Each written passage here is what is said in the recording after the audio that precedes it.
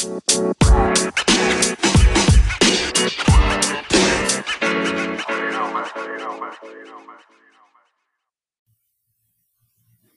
friends, happy holiday season from the Guardians of the Future podcast. Hope you're safe and sound and not anywhere near where the Browns have been lately or anywhere in Cleveland, because apparently things are a hotbed in Cleveland right now. So wherever you are, stay safe and get ready for a good holiday season. I'm Justin Lada, joined by Willie Hood for another edition of Guardians of the Future. Willie, how you doing?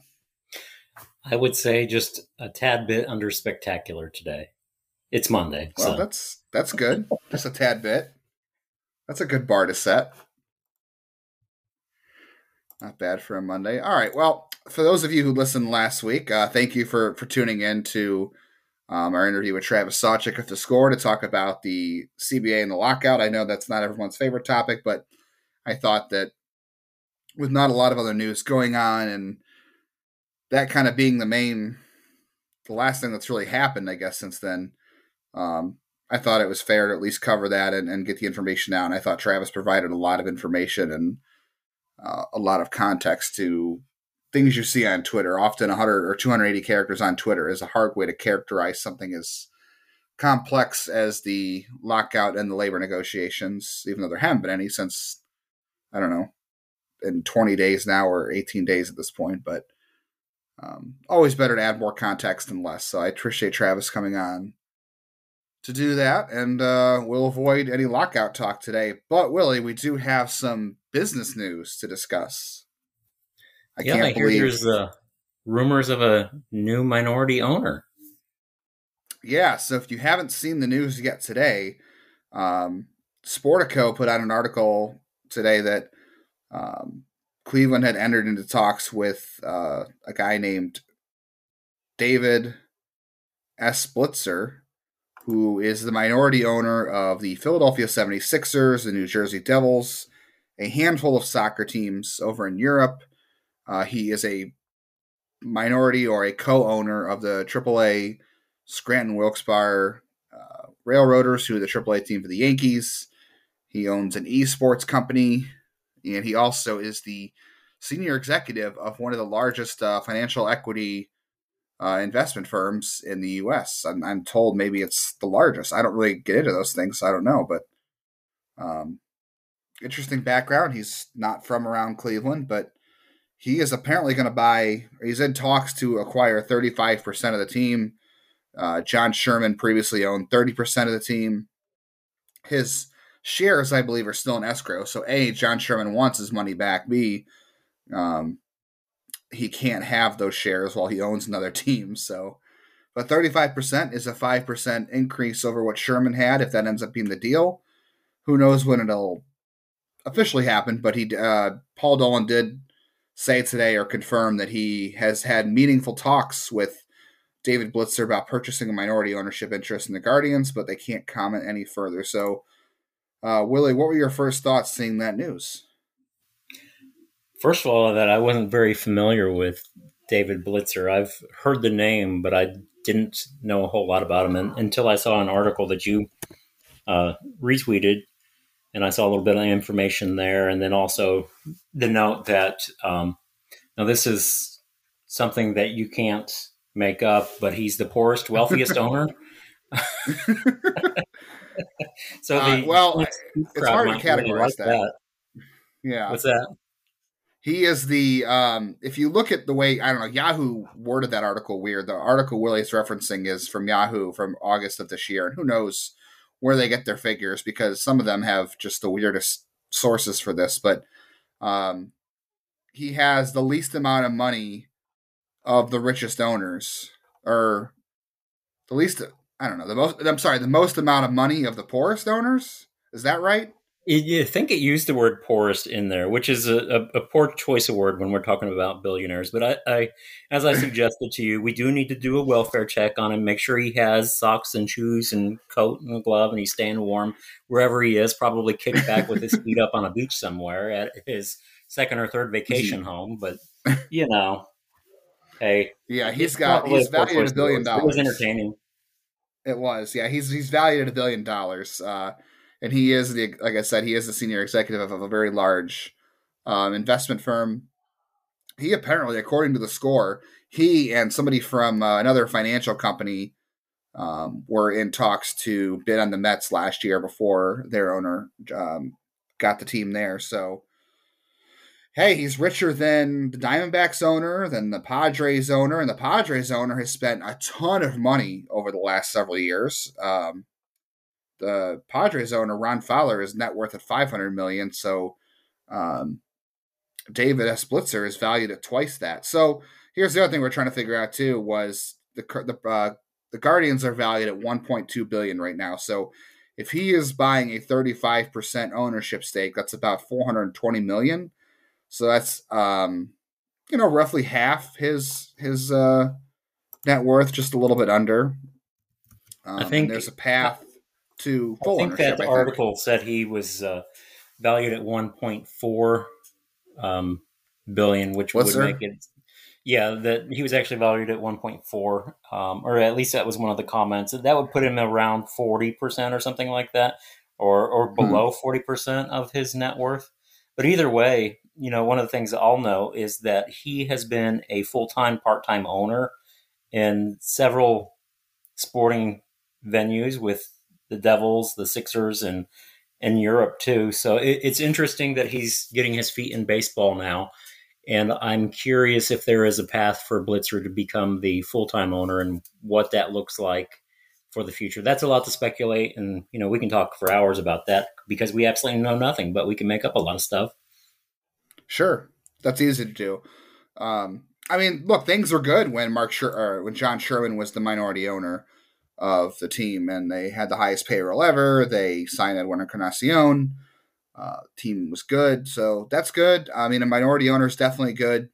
I don't think there's a bad side to having minority owners. The only question I think comes is what happens when he transitions to majority, because now we know that Dolan is selling more of a stake in the team than he did to Sherman, and there's a path to become the majority owner at some point. I don't know. We don't know the details of that, but look, as far as money goes, obviously the Dolan family has not been the best ownership for Cleveland because the payroll has been low at times, too low.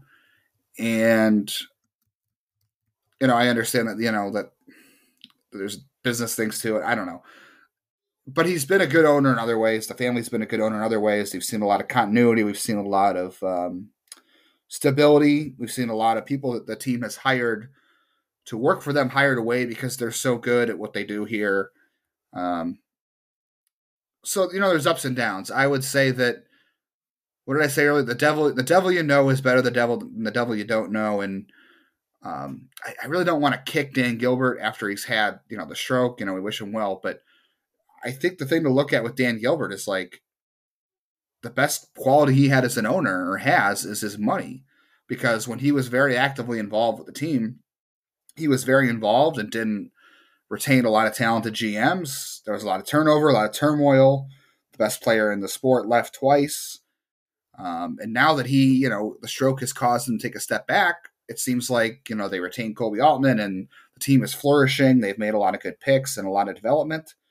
So, and I'm not saying that's directly related to him not being there, but it's just one of those things that's hard for me not to look at. So, money isn't everything. Yes, the team needs to spend more money. This will help them do it. I'm just very curious to see what happens when and if there becomes a majority ownership stake for David S. Blitzer and, Paul Dolan ends up being the minority owner. We'll see. And that could be 15 years from now. Absolutely. It could be. Does it inject more revenue immediately into the organization? When does this transition into ownership take place? When is it approved by MLB? All questions that need to be asked. It's exciting news to think, hey, there's a new minority owner coming on board, and this person may mean additional spending.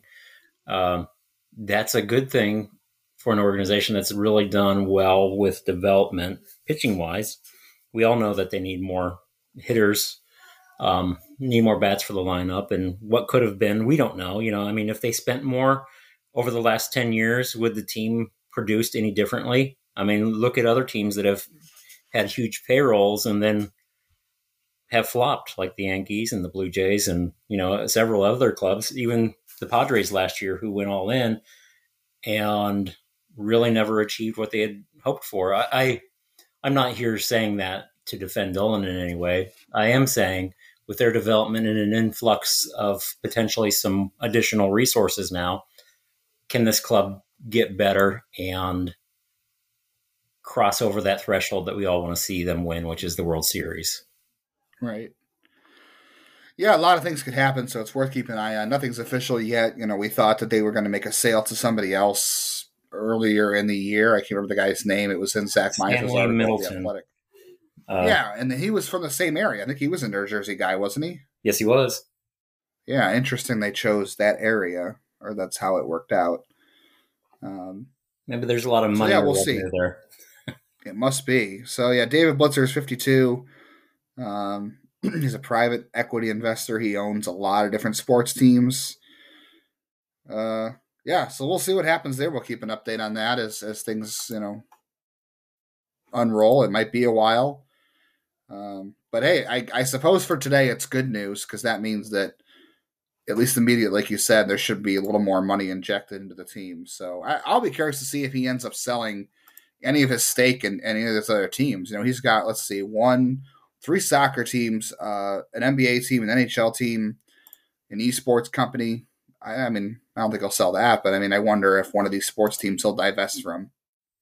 Yeah, like I said, he's been a full-time, part-time owner. He's not been committed to any one thing.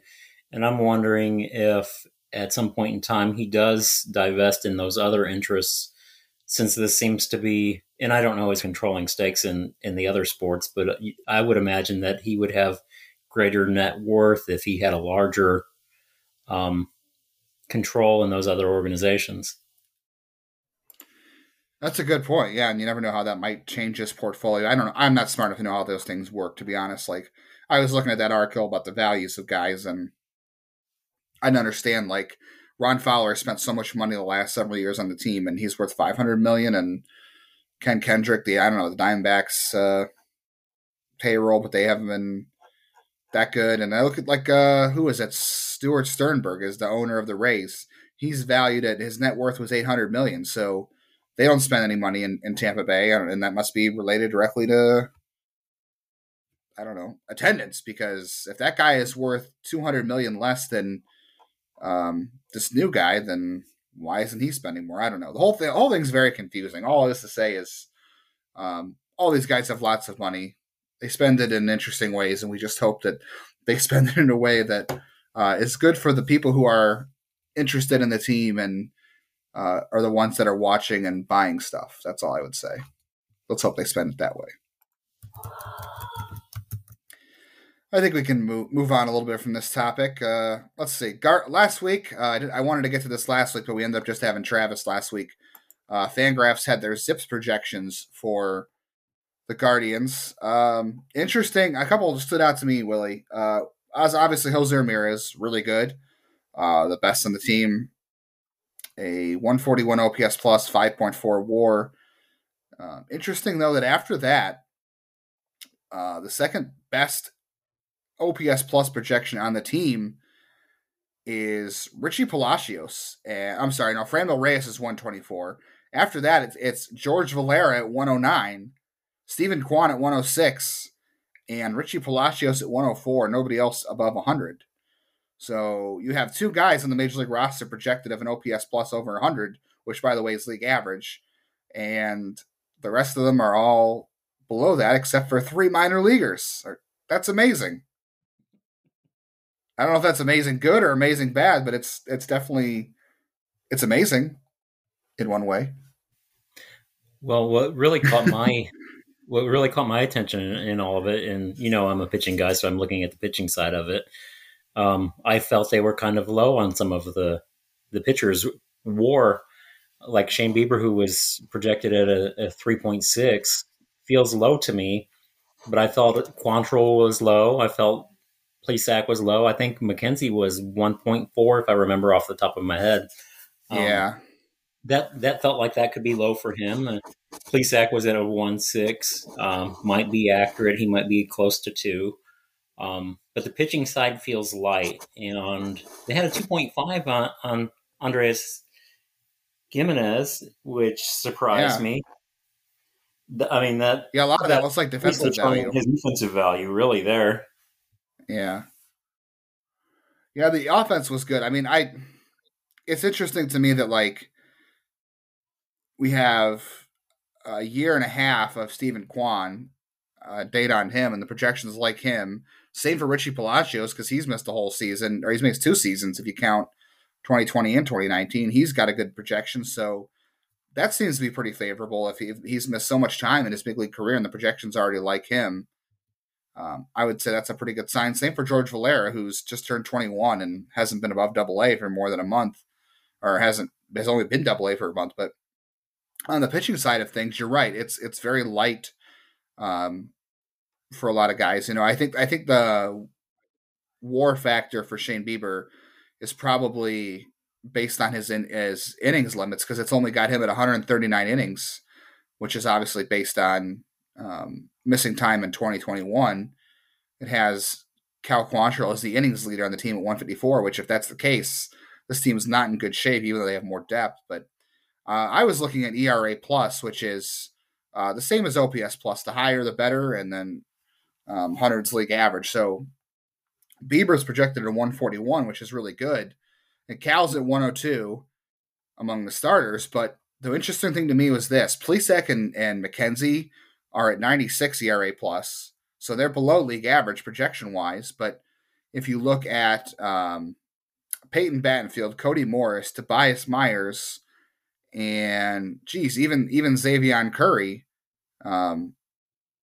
they're all roughly within the same range. Like Peyton Battenfield, the projection on ERA plus for him is 100, which is league average. Cody Morris, 107. Tobias Myers, 94.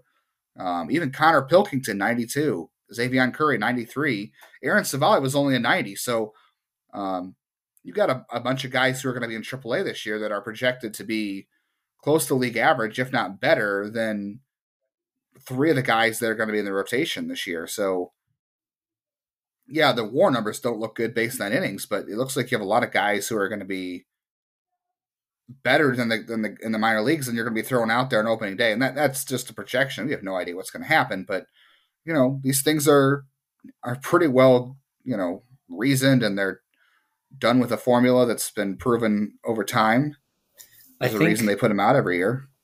I think with my takeaway on that is you see the pitching depth that you pointed out, but you also see a team that is very 85 wins. I think if you total it up just off the top of my head, that's a very competitive team that needs a few more pieces. And if with a new potential minority owner, they get a little bit more aggressive and pursue an additional bat or spend a little bit more money than they were going to, maybe those upgrades put this in a low 90 win team. Tying the whole conversation kind of together there. Obviously, these are just projections, and you can't expect to get these type of projections from people. But as I pointed out, that's the low end projections on some of these guys. I think Shane Bieber pitches more than 130 or 140 innings this year.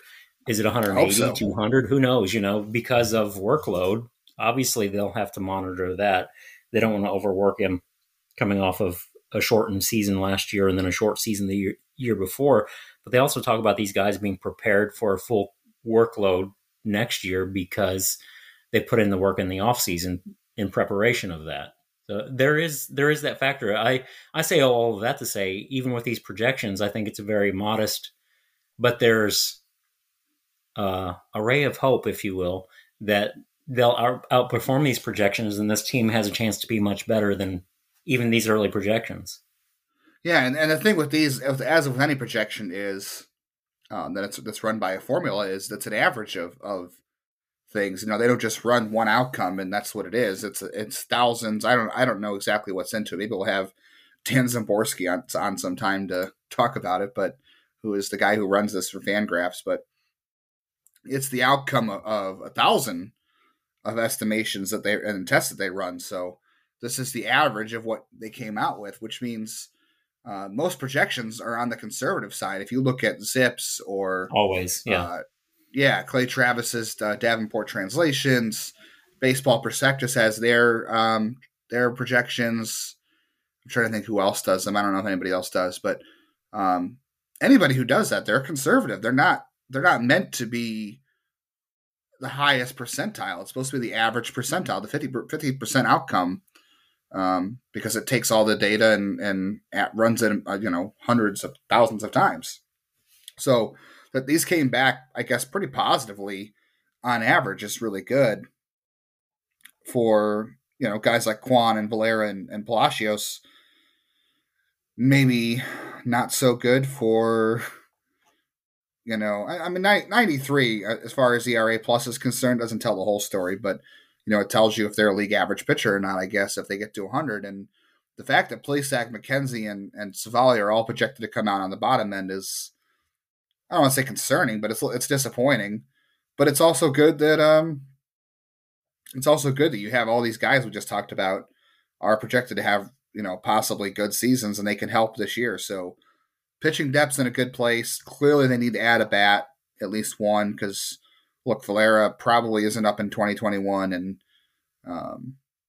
if we see both Kwan and Palacios in 2022, I don't know what that means, but maybe that's a good thing, and maybe it's not. But I mean, this team might only be a bat or two short, depending on what position they add in. So I don't know. Those were a lot of fun to look at, and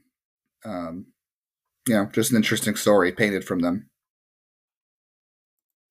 Let's see what else we got this week. We got the top 10s came out from Baseball in America and Baseball Prospectus. Willie, where do you want to start? You want to start Baseball America or Baseball Prospectus?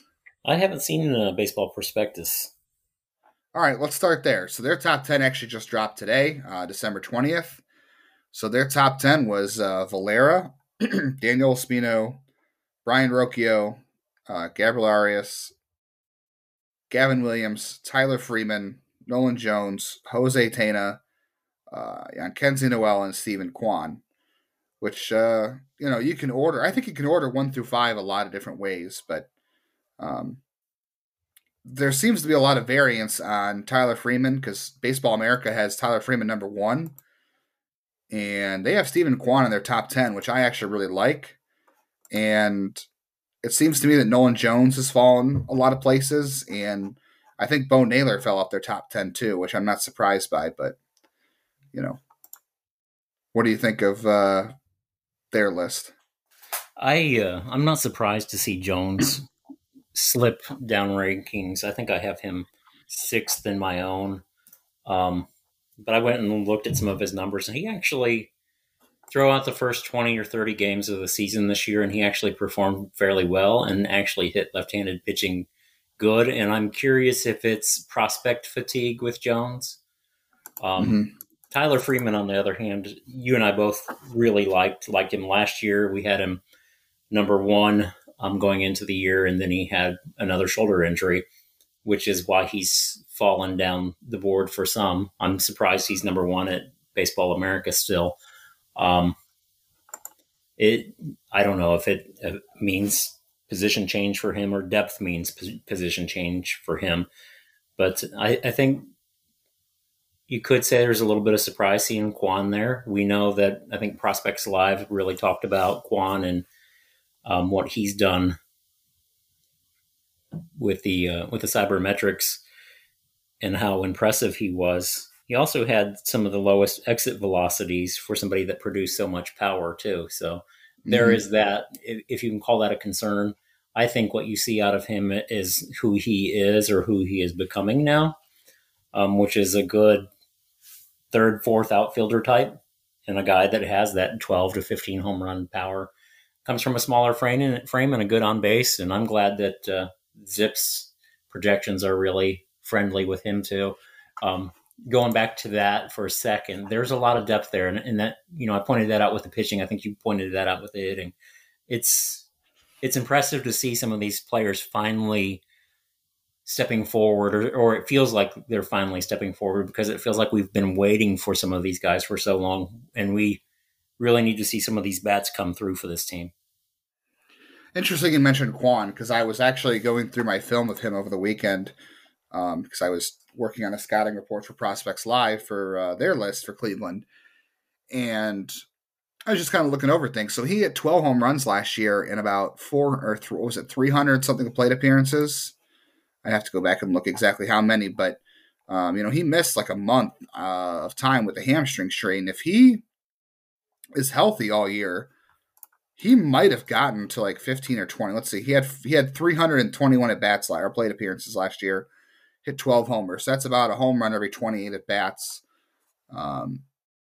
So over 500 at bats, we're talking about 20 home runs. That's interesting for a guy who doesn't seem to have a lot of power. And 20 home runs for an outfielder is, a little below average, not quite above average. But when you combine that with the fact that he gets on base a ton because he doesn't strike out and he walks quite a bit, always makes good contact. Yeah, well, he should be stealing bases more than he has. He ran 8 times last year and got caught twice. So he needs to run a little more. And in the year before that, he got caught 7 out of 19 or 18. So he needs to improve in that area. But if he plays a good left field and he gets on base, I mean, Zip's on base percentage projection for him is 343. I will take that in a left fielder, a 343 on base if he plays a good left field, and if he hits you 10 to 15 home runs, maybe more, and plays and can run a little better. That's a really solid starter. Richie Palacios is not much different. They actually have Palacios with a lower slugging percentage projection, though he hit more doubles than Quan last year. But they're very similar players. I think Quan might have a little more sticking power in the majors as far as on base skills because of his swing, but I don't know. One of those guys should be a good fit, and I'm super excited about their future. So I thought it was fun to see him in Baseball Prospectus' top 10. I think that makes a lot of sense if you really believe in the OBP skills. Jose Tena being number 8 is kind of I don't know, I guess it's interchangeable, 5 through 10. The one consistency I did notice is that Daniel Espino was 2 and Brian Rocchio was 3. And like I said, I think the top 5 the top 5 seems to be really you can go a lot of ways depending on how you feel about certain guys. That's my only takeaway. I'm Daniel Espino's one of his biggest fans. I think you know that, how much I've hyped him and talked about him. And I've also said that if there's any arm in the system, that it's Gavin Williams, who's ranked number 5, that could surpass him. But Espino hasn't played or performed at the level Rocchio has.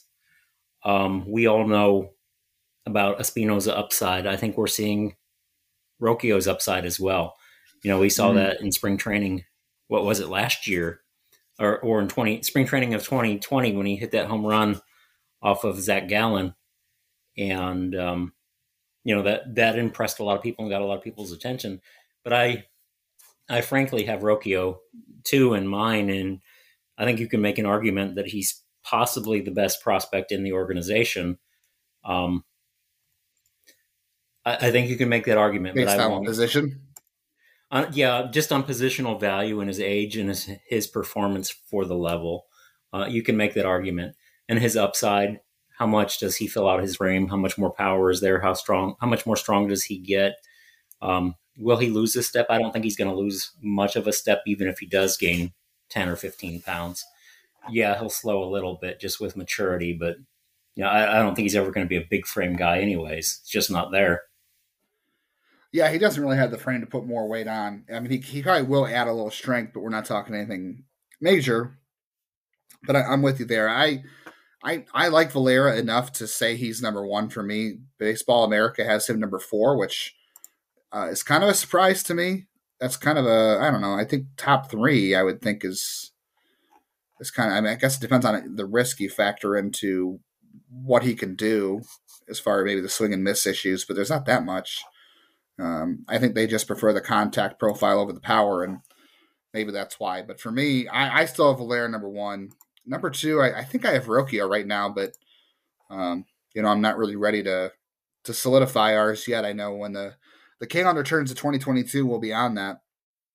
Oh, the other one I thought I'd share with you um, on Baseball Prospectus is because I know our listeners love it and you love it. Number 11 is Logan Allen. That's my guy right now. I think Logan Allen's a top 10 prospect because I think he's major league ready and he's going to be better than a lot of people think he's going to be. But number 12, Petey Halpin, rising up those boards. As People big come as to a our fan as you podcast, know I just listen to am, that. and you know I am, and I shared my rankings with you over the weekend, so you've seen where I have guys at right now and how I kind of value them. As much as I like PD, I don't have him inside of the top 20 right now. I do like Logan Allen, and he's inside my top 10. Probably the third best pitching prospect in the organization right now because of the polish, the preparedness, if you will, that's there. Somebody I think we could see as soon as next year. But it's a good time to be, I almost said a Tribe fan. It's a good time to be a Guardians fan because of the argument that we have with these guys. It's not like we have a barren wasteland of a farm system. We have a lot of guys that we can talk about and argue between 5 to 15 and say, hey, there's a bunch of guys here that you can slot in, like Jose Tena making that top 10 and even Yankensi Noel getting inside of the top 10. Just outside of it for me, but I think you can make a strong case with his performance last year. Now being on the 40-man roster, it just shows you how the organization values him. But interesting tidbit that you'd pointed out with Eric Longenhagen pointing out that Cleveland felt like he would get selected in the Rule 5 draft if they left him unprotected. So, yeah, it says about how valued he is despite his age. And you talk about exit velocities. People love that. Yeah, in his position, being a right-handed thumper at first base more than likely. Yeah, and that's not a position that's easy to stick at. So if someone really valued him that much, then yeah, definitely worth keeping him on the list, whether you're willing to take a risk or not. On Baseball America's list, by the way, so Baseball Prospectus, Bo Naylor fell out of their top everything because they went to top 10 and then they did number 13. Number 13, by the way, was Tommy Mace, which also an interesting Tommy Mace, top 20 prospect in a very loaded organization. I'm not sure I agree with that, but like you said, it's good because that gives us more argument and it says also about the quality of the prospects that this organization is bringing in, and I had, if I remember right, I had Mace above Doug Nikhazy last year in my personal rankings because of his polish and his preparedness. He's somebody that's going to fast track toward the bigs. Does that mean he necessarily makes it there with Cleveland, or did Cleveland stockpile on arms that they can deal for bats or other positions? I'm not saying they're going to trade Mace, but it could be that they have all of his starting pitching depth stockpiled for a reason. But it's a good thing to have quality prospects and a number of them. We know after last year that you can lose a bunch of arms. And it's one of the things, can you ever have enough pitching prospects? The answer is no, you can't. When you think you have enough pitching, go get more. I completely believe and buy into that scenario because I'm a big pitching guy. So good to see Mace that high, or good to hear that Mace is that high. I don't agree with it, but I think it also says quality of prospect that Cleveland brought in. Yeah, I mean, if there's an argument to be made, that just means the system is a lot stronger than you think it is when you consider someone like that that ranked that high. And the other thing I'll say is, so Baseball America also had Logan Allen at number 9, which that works for me. I think top 10 for sure somewhere. They left Bo Naylor at 7, whereas Baseball Prospectus dropped Naylor out of their top 13. I think that's a little hasty to drop Naylor by now. Especially like when you're talking about, okay, you have Mace, you have Halpin, you have Quan, and you have Tena. And I like all those guys. I think it's a little hasty to drop Naylor out of the top 10 just after one bad year. Especially, I mean, everyone said he might be a bat first catcher, but I don't know. I don't think you can give up on him so so quickly to think that he's not a top 10 prospect. I know a lot of what they do is for the fantasy angle, so maybe that has something to do with it, but I don't know. That seems very quick to me. And then the other thing is, too, I know this is a guy you like, Willie, is Angel Martinez. Baseball America has him at number 10, which good prospect, but number 10 in a system like this, I don't know if I can buy that. That's another spot where I would say, okay, that's where you can probably place a Jose Tena or a Jan Kenzie Noel or something like that. Yeah, and I think Martinez is a safer bet. I think Tena has the higher ceiling of the two of them. I think you still end up with probably two major league players there. One with the higher ceiling, one that'll probably be a very productive everyday player, and one that could be a really exciting everyday player. I think Martinez is more your vanilla ice cream, if you will. Well, Tana offers you sprinkles and nuts and all of that with it too, because he has a lot of tools and things that stick out that Martinez doesn't. But I personally, I have Martinez closer to 15 than inside of the top 10. I just don't see it with him. I do try to weigh in my personal rankings. I try to weigh performance for level 2 and also balance in there some sort of projectability at the same time.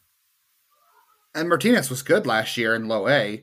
What was he, 19 or 20? I mean, he had a good season, and he kind of tailed off towards the end.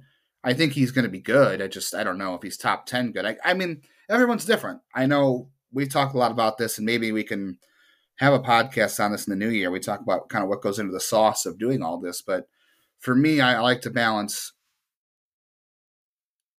proximity to the big leagues, how much I think that one player can at least reach the floor of his projection and how much ceiling they have. You try to balance all that. I'm a big believer in kind of ranking guys who have a good floor and you feel like they're going to get to that floor. And then guys you think have a high ceiling that maybe have a higher degree of getting to it, you rank higher. And obviously, with your risk, you kind of push down the list if they have a higher risk. And Martinez, in that sense, does have a pretty safe floor, right? And he's still young. I don't know how much the ceiling is there. And that's kind of why I'm like, I don't know, top 10 for a guy I just don't feel like has the ceiling. You really have to feel like the floor is really good and you're confident that he can be. Because, I mean, if you don't have to have a guy in the top 10, and these are all subjective anyway. This is just for fun. But is Martinez an everyday player? Do you feel like – because if so, I feel like top 10 is kind of high. I would probably reserve that for a guy I feel confident is going to be a starter at the major league level. That's kind of where I am. For me, you have positional versatility, high IQ, high outcome player, high floor, I guess you could say, with Martinez. You have a higher ceiling with Tena there. Martinez is probably somebody that becomes maybe a most days player, which is not what you think of in terms of a top 10 prospect, as you're pointing out. Tena, where we think, or I think, that Tena is probably a starting shortstop at the major league level. I think there's a chance that Martinez is probably a starting either shortstop or second baseman, or maybe he can play some third base and play almost every single day. I think you still get good productivity from him. Am I ready to commit to the future at shortstop to him? If other guys, let's say we throw out Arias and Rocchio, just throw them out of the organization, and Freeman. If it was Tena or Martinez, Tena's the future at shortstop, if that's the case, and Martinez is the second baseman of the future. Kind of the way I look at the two of them and how I value the two of them. And that's not a knock on Martinez. Tena's bat's better. What's that? I think Tena's bat is much better too, not just the glove. Absolutely. And like I said, one's vanilla ice cream and one is all of that and sprinkles and Hershey's syrup poured over top of it, so you get the sex appeal with Tena and Martinez, bland, boring, but he's going to perform and be a good player, in my opinion, once he does make it to that level. Yeah, and like I said, everyone looks at this stuff differently. They evaluate differently. I'm sure Baseball America sourced their so they do a great job. So this is not to knock them. This is just a fun little debate, kind of on the two lists and what our preferences are and what you might see from us when our prospect list starts dropping. I think we're going to aim to start around February. I don't think we'll be starting spring training on time, although the minor leaguers might. So I don't know. I usually like to start our prospect rankings the 1st of February if we can. So. we'll see. That just gives you a little bit of insight into where things are headed for us. That was a lot of fun. If you want to, I don't know, we already covered the ownership stuff, but take this for what you will as we're recording this. John Heyman says that the deal for David S. Blitzer as a path to controlling interest on the team within 5 or 6 years. He also goes on to say current owner Larry Dolan is well respected, but doesn't seem to have the money to support a competitive MLB payroll. Larry Dolan is, I guess, technically the owner, but Paul Dolan is the guy who's in charge. So I'm not really sure how much I want to believe saying all that, because half of that was not 100% true. I don't know. Is that right? It's John Heyman. I don't know. Well, who does this benefit? As you always say, who does this benefit? That's a good there's point. Probably Who does this some benefit? Truth and speculation there. Yeah. Interesting 5 or to 6 hear. years is interesting, though. What's that? I said, yeah, 5 or 6 years is interesting, though. That's quick. Yeah, that's what I was about to get into. And I would think if somebody's going to put 35% down on a team right now, and in the situation that we're all looking at, I would think that there would have to be a faster path than what we were probably anticipating. Maybe that's the incentive. That's the carrot that brings him in to the table, or brings him into the conversation, and makes him want to do this deal. Obviously, he feels like this will be beneficial for him. And I know a lot of people want Dolan gone, but you know what the organization has done under him. You have to look at that and throw his spending, non-spending out for a few moments. And it's been a very successful tenure as far as winning. Have they won a World Series? No, but they came daggone really close. You can get. As close as you can get without winning it. Yeah, and I just think that they have a lot of chances at doing that with this front office, the way things are have operated. And hopefully over the next 5 years, we get a lot of exciting baseball, as there sounds like there could be some sort of transition. Hopefully that means that we are seeing championships and possible extensions and all of that. You know, as a Guardians fan, I want to see the new brand do well, because it benefits Cleveland and, us as fans too. And immediately you think hopefully Jose Ramirez extension is the first thing. So I don't know. We'll see. I don't know. I've been pushing that Austin Hedges extension really hard. So they do need a catcher next year. And if Bo Naylor is no longer a top 10 prospect, then it's either Brian Lavastida or next year, or nobody, or you're catching next year, Willie. That's kind of, I don't know if my knees are going to handle it. My shoulder, that rotator cuff impingement and tear. I just don't think. I mean, I'm already breaking down, man.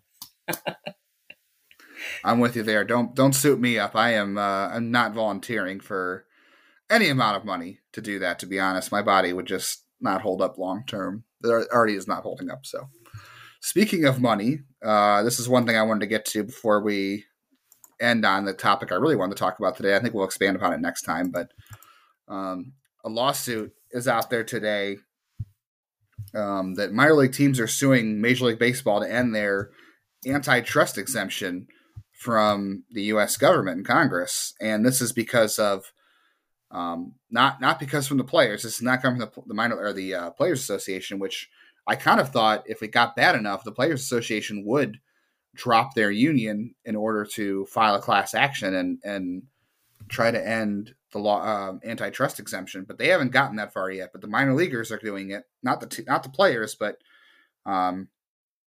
it's 40 different minor league teams. All these teams got contracted in 2019 and are no longer part of Major League Baseball. And this is affiliates of the Yankees, the Astros, the Giants, and the Tigers.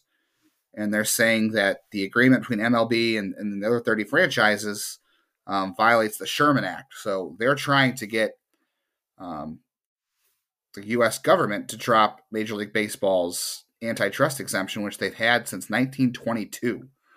This is an interesting lawsuit. I don't know. This doesn't really impact players. Like, it doesn't impact how much they're going to get paid. It doesn't impact the CBA. But I find it interesting that I have no idea if this is even if it's gonna happen. This may be like a year or 2 year thing, but this is just them saying that the Major League Baseball colluded in contracting these teams and taking them out of business, basically. And hey, if it knocks out Major League Baseball's antitrust or their antitrust exemption from the U.S. Supreme Court, then that is a interesting development for Major League Baseball and its Players Association for the future. And it probably won't impact them this year, but it may down the road. I don't know how to wrap my head around all of that other than, I have some personal thoughts, and maybe I should keep some of those to myself, all six of me. Having different conversations all my with yourself. personalities. I don't know if they're supposed to be aware of each other or not, though. So we can have a podcast just about that. If this we will have all six on as a guest. Yeah, it'll make your other five personalities will make a good guest if we have to go that long. Like I was saying, though, I don't know how to wrap my head around all of that or the implications that are really there, but it seems to me that it would benefit the players in the future. Would they be willing to try to sit this out or use that as leverage in the negotiations with the lockout? Maybe not necessarily leverage, but maybe they look for a shorter deal in the meantime with hopes that does come through. And I'm sure they'll have lawyers and all of that and look into this. Is this a case looking for a settlement, or is this a case looking to proceed with a decision? And if they're looking for a settlement as far as damages go, I could see that scenario playing out. Or are they going to push forward and hope to have that settlement, where it breaks up that antitrust that MLB has? Yeah, I don't know what the end result of this could be. I mean, they're obviously, like you said, they're obviously suing to end the antitrust, but like you said, there could be a figure out there they want to settle for.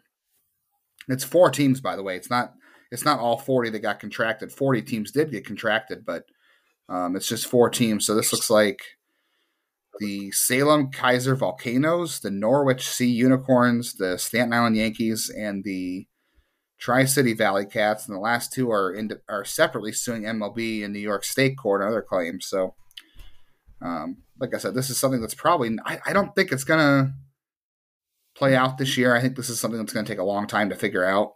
The lawsuit just broke the news today, so this is not going to impact the CBA, but not this year. But if it's only a 4-year CBA and 2 years from now this thing plays out and somehow their antitrust gets broken up, then the players are, like you said, in really good shape and they could leverage that.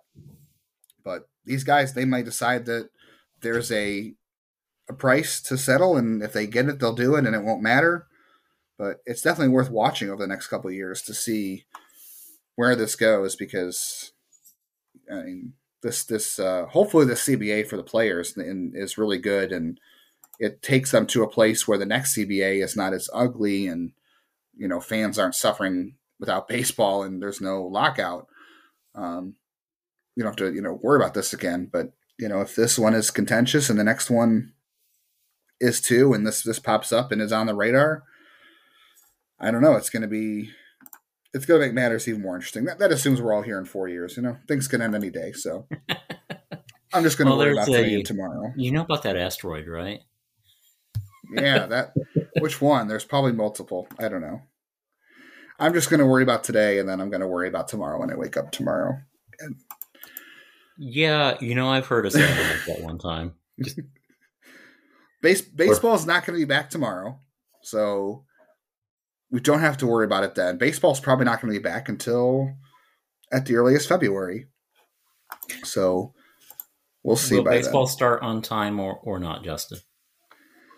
Well, last week, if you didn't listen to the podcast last week of Travis Sawchik, he didn't make a prediction, but he said he wouldn't be surprised if spring training is not pushed back. So if spring training is pushed back, that could mean that the season is pushed back. So I don't know. I don't think we'll see more than a week pushback. I can't imagine. Like I told Travis, as I was looking at the calendar, and I said, okay, opening day for Cleveland is March 31st. I really don't know if I want to be sitting downtown on March 31st watching baseball anyway.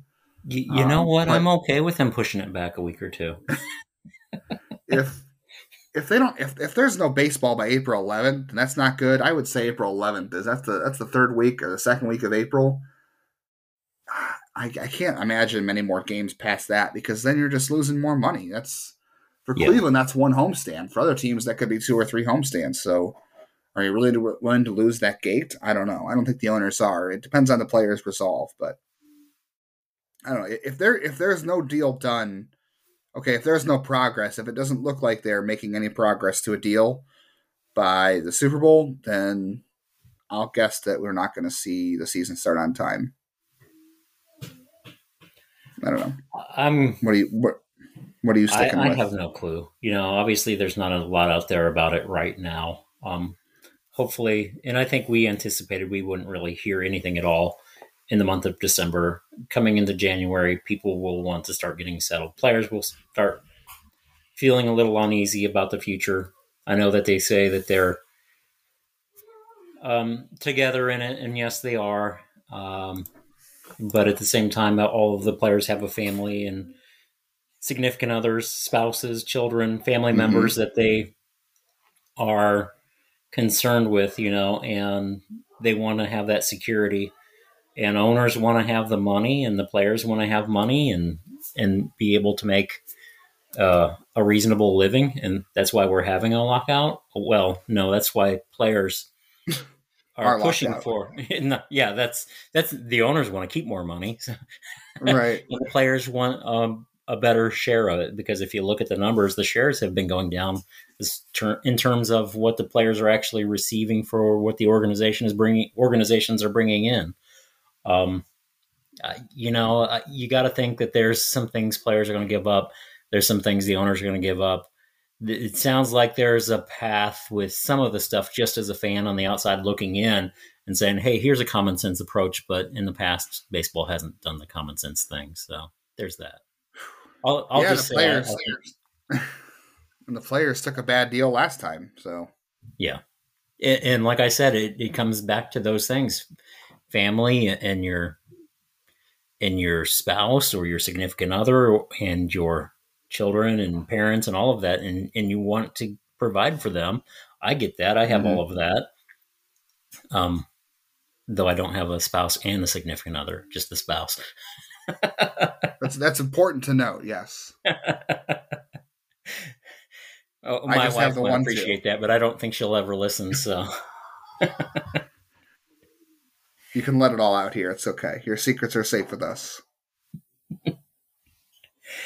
Yeah, it's going to be the players resolve, and it's going to be how much, at what point can they push the owners to lose money based on losing games?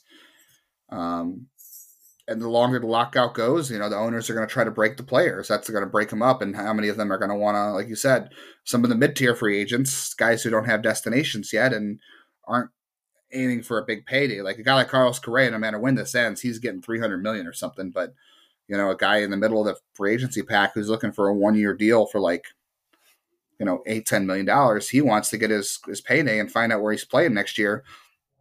And that's where the longer the lockout goes, the owners are going to try to pit the Carlos Correas versus the middle tier prospects. And the players have to have the resolve to force the owners to lose gate revenue if they want to make it out on their end. So it's a game of chicken that's not really fun for anybody, I guess, is what we're trying to say. I don't think we see any games missed, but I could see them delayed. Like what? Back? The schedule pushed back? Because they're already playing October 1st, I think, as the season goes to October 2nd. And I think you can probably add some doubleheader games in there and get back a week of games that you lose if you start a week late. So there's that. Will they want to reduce the number of games played next year? I doubt it. Maybe that will be part of the CBA, and that's something players push for, but that's not been anything that we've even seen on the table so far. That could come into play at some point in time. Reduced from 162 games to 154 or 150 or whatever the number is, there's a path, there's a way to do it if they wanted to do that. But ultimately, I think owners and players will want to maximize their money in their pocket at the end of the day, and I think they'll find a way to make something work. I hope it's more beneficial for your middle tier and your younger players. That's where it's really at to me. That's where it really Mm-hmm. matters. Not only your minor league prospects, because that's personal. You and I both are strong that the prospects coming up through the farm system have to be taken care of better. No ins, ands, or buts about that. They need to be better compensated, better cared for, and they've done some things right, but there's still more things that need to continue to change. And then, as players come through and they get a year experience, their base salary has to raise year to year. It has to be a higher base salary than what it is right now. And I think all of the players would agree with that. And I think there's a path for ownership to even agree with that. And that's where I was saying, I think there is some paths to some sort of agreement to be had. Maybe. I mean, as far as it looks, I don't see anything getting done with minor leaguers. I don't think they're really going to have a shot at this, and things probably won't change on their end unless, Yeah, they and I'm want. really referencing the guys that have the 1 year in, 2 years in, your Right. pre-arb guys. I don't think they'll change the years of control. Maybe they adopt an age limit where you have a both and type of system, something that you and I have kind of bantered about back and forth. Um, maybe they raise the um, minimum salary of like a first year player goes from 575,000 to 1 million, for an example, or 800,000. I think Ken Rosenthal threw out there. That's where you start, and I think that's where you really win the players over. You win a lot of the middle tier guys, if you will. A lot of the guys that are only going to get a couple of years in the bigs or get a cup of coffee.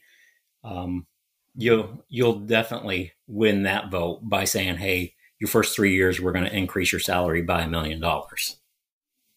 Yeah, that's definitely that should change things a little bit, and get some guys paid earlier, and maybe even get something like restricted free agency, where if you hit a certain age, you get to be a restricted free agent, and at least that helps you out, get there a little bit sooner, and see if your team's going to match the money. That might help them out a little bit, but um, let's get to some questions before we wrap up. We're not going to get to the topic I wanted to get to. We're going to talk about players we're looking forward to seeing in 2022, but um, we're about an hour in, so I think we can save that for another podcast. So that maybe that means we have one more before the end of the year. I was not sure if this would be the last one, but maybe it won't be. We've only got two questions this week anyway, Willie. So the first one was why should be, this is from baseball underscore in underscore CLE. His name is just Cleveland. And he loves Cleveland Indians baseball, Cleveland Guardians baseball, whatever.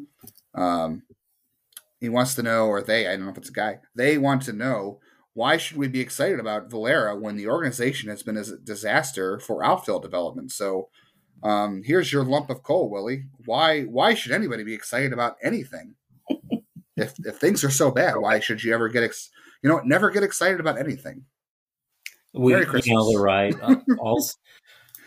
All we're ever going to get is Oscar Mercado and Bradley Zimmer and the Yes. Tyler Naquins of the world. We can't have anything nice. In fact, I think they need to trade away Miles Straw. Too good. He is too good for Cleveland. You're right. That's right. We need to set our expectations lower. No, I think Valera's hit tool, the power that's there.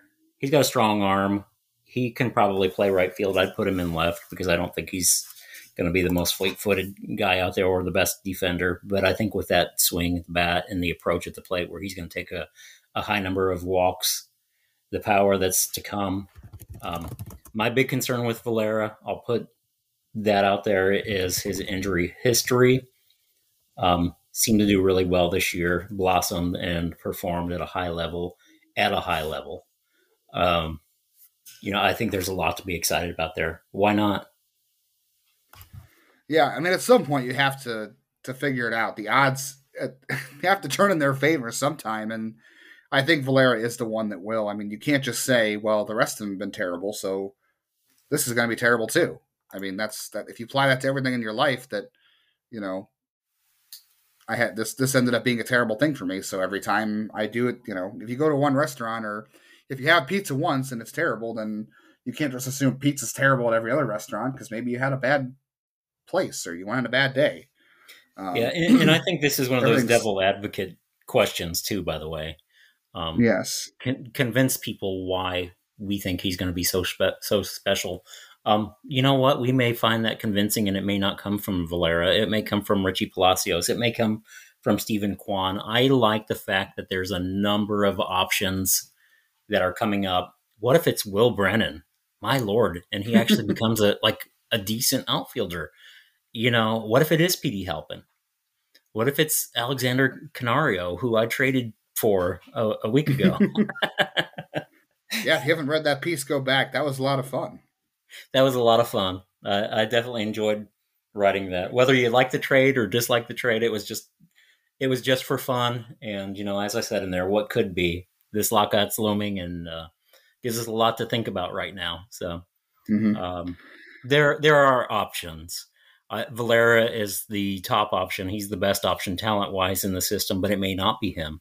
It could be somebody else.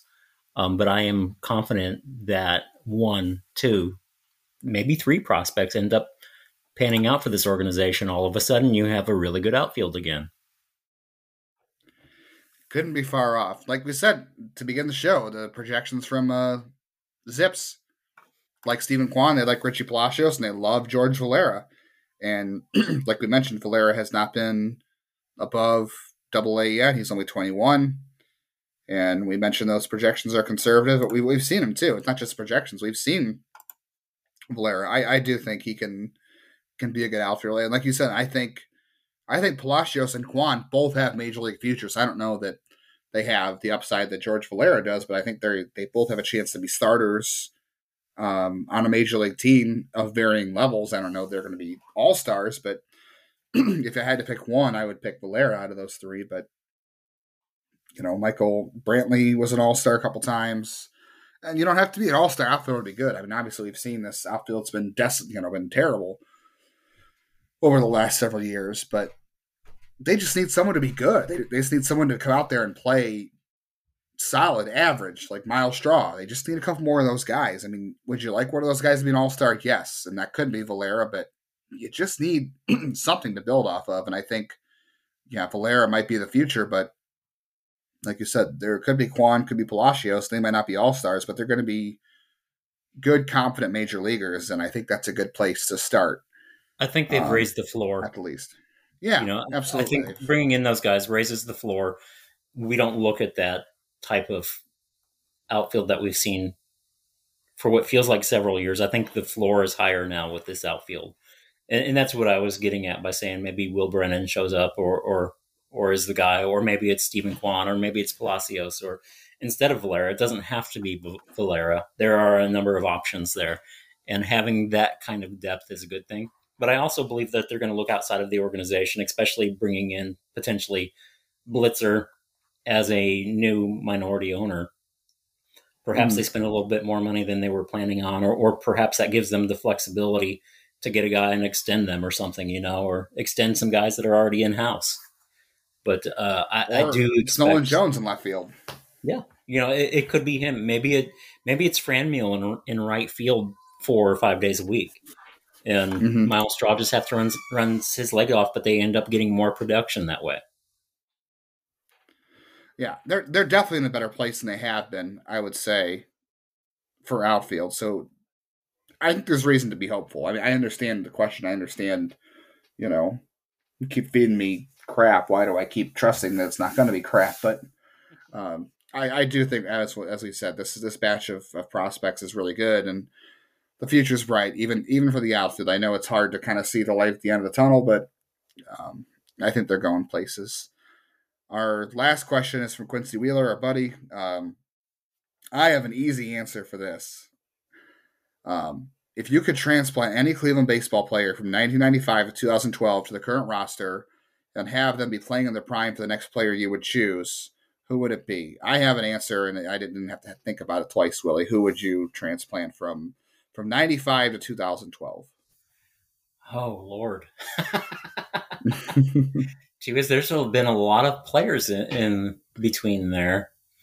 I mean, you could just ignore 2012 because that was a terrible year, and I blocked that year from my mind. So really, we can go 95 to, 2008, I guess, because '09 And through I 2012 loved with the Kenny Lofton. Stinkers. He was one of my favorite players. I might go with Kenny. I love CC Sabathia too. And On the I'm current pitching. roster,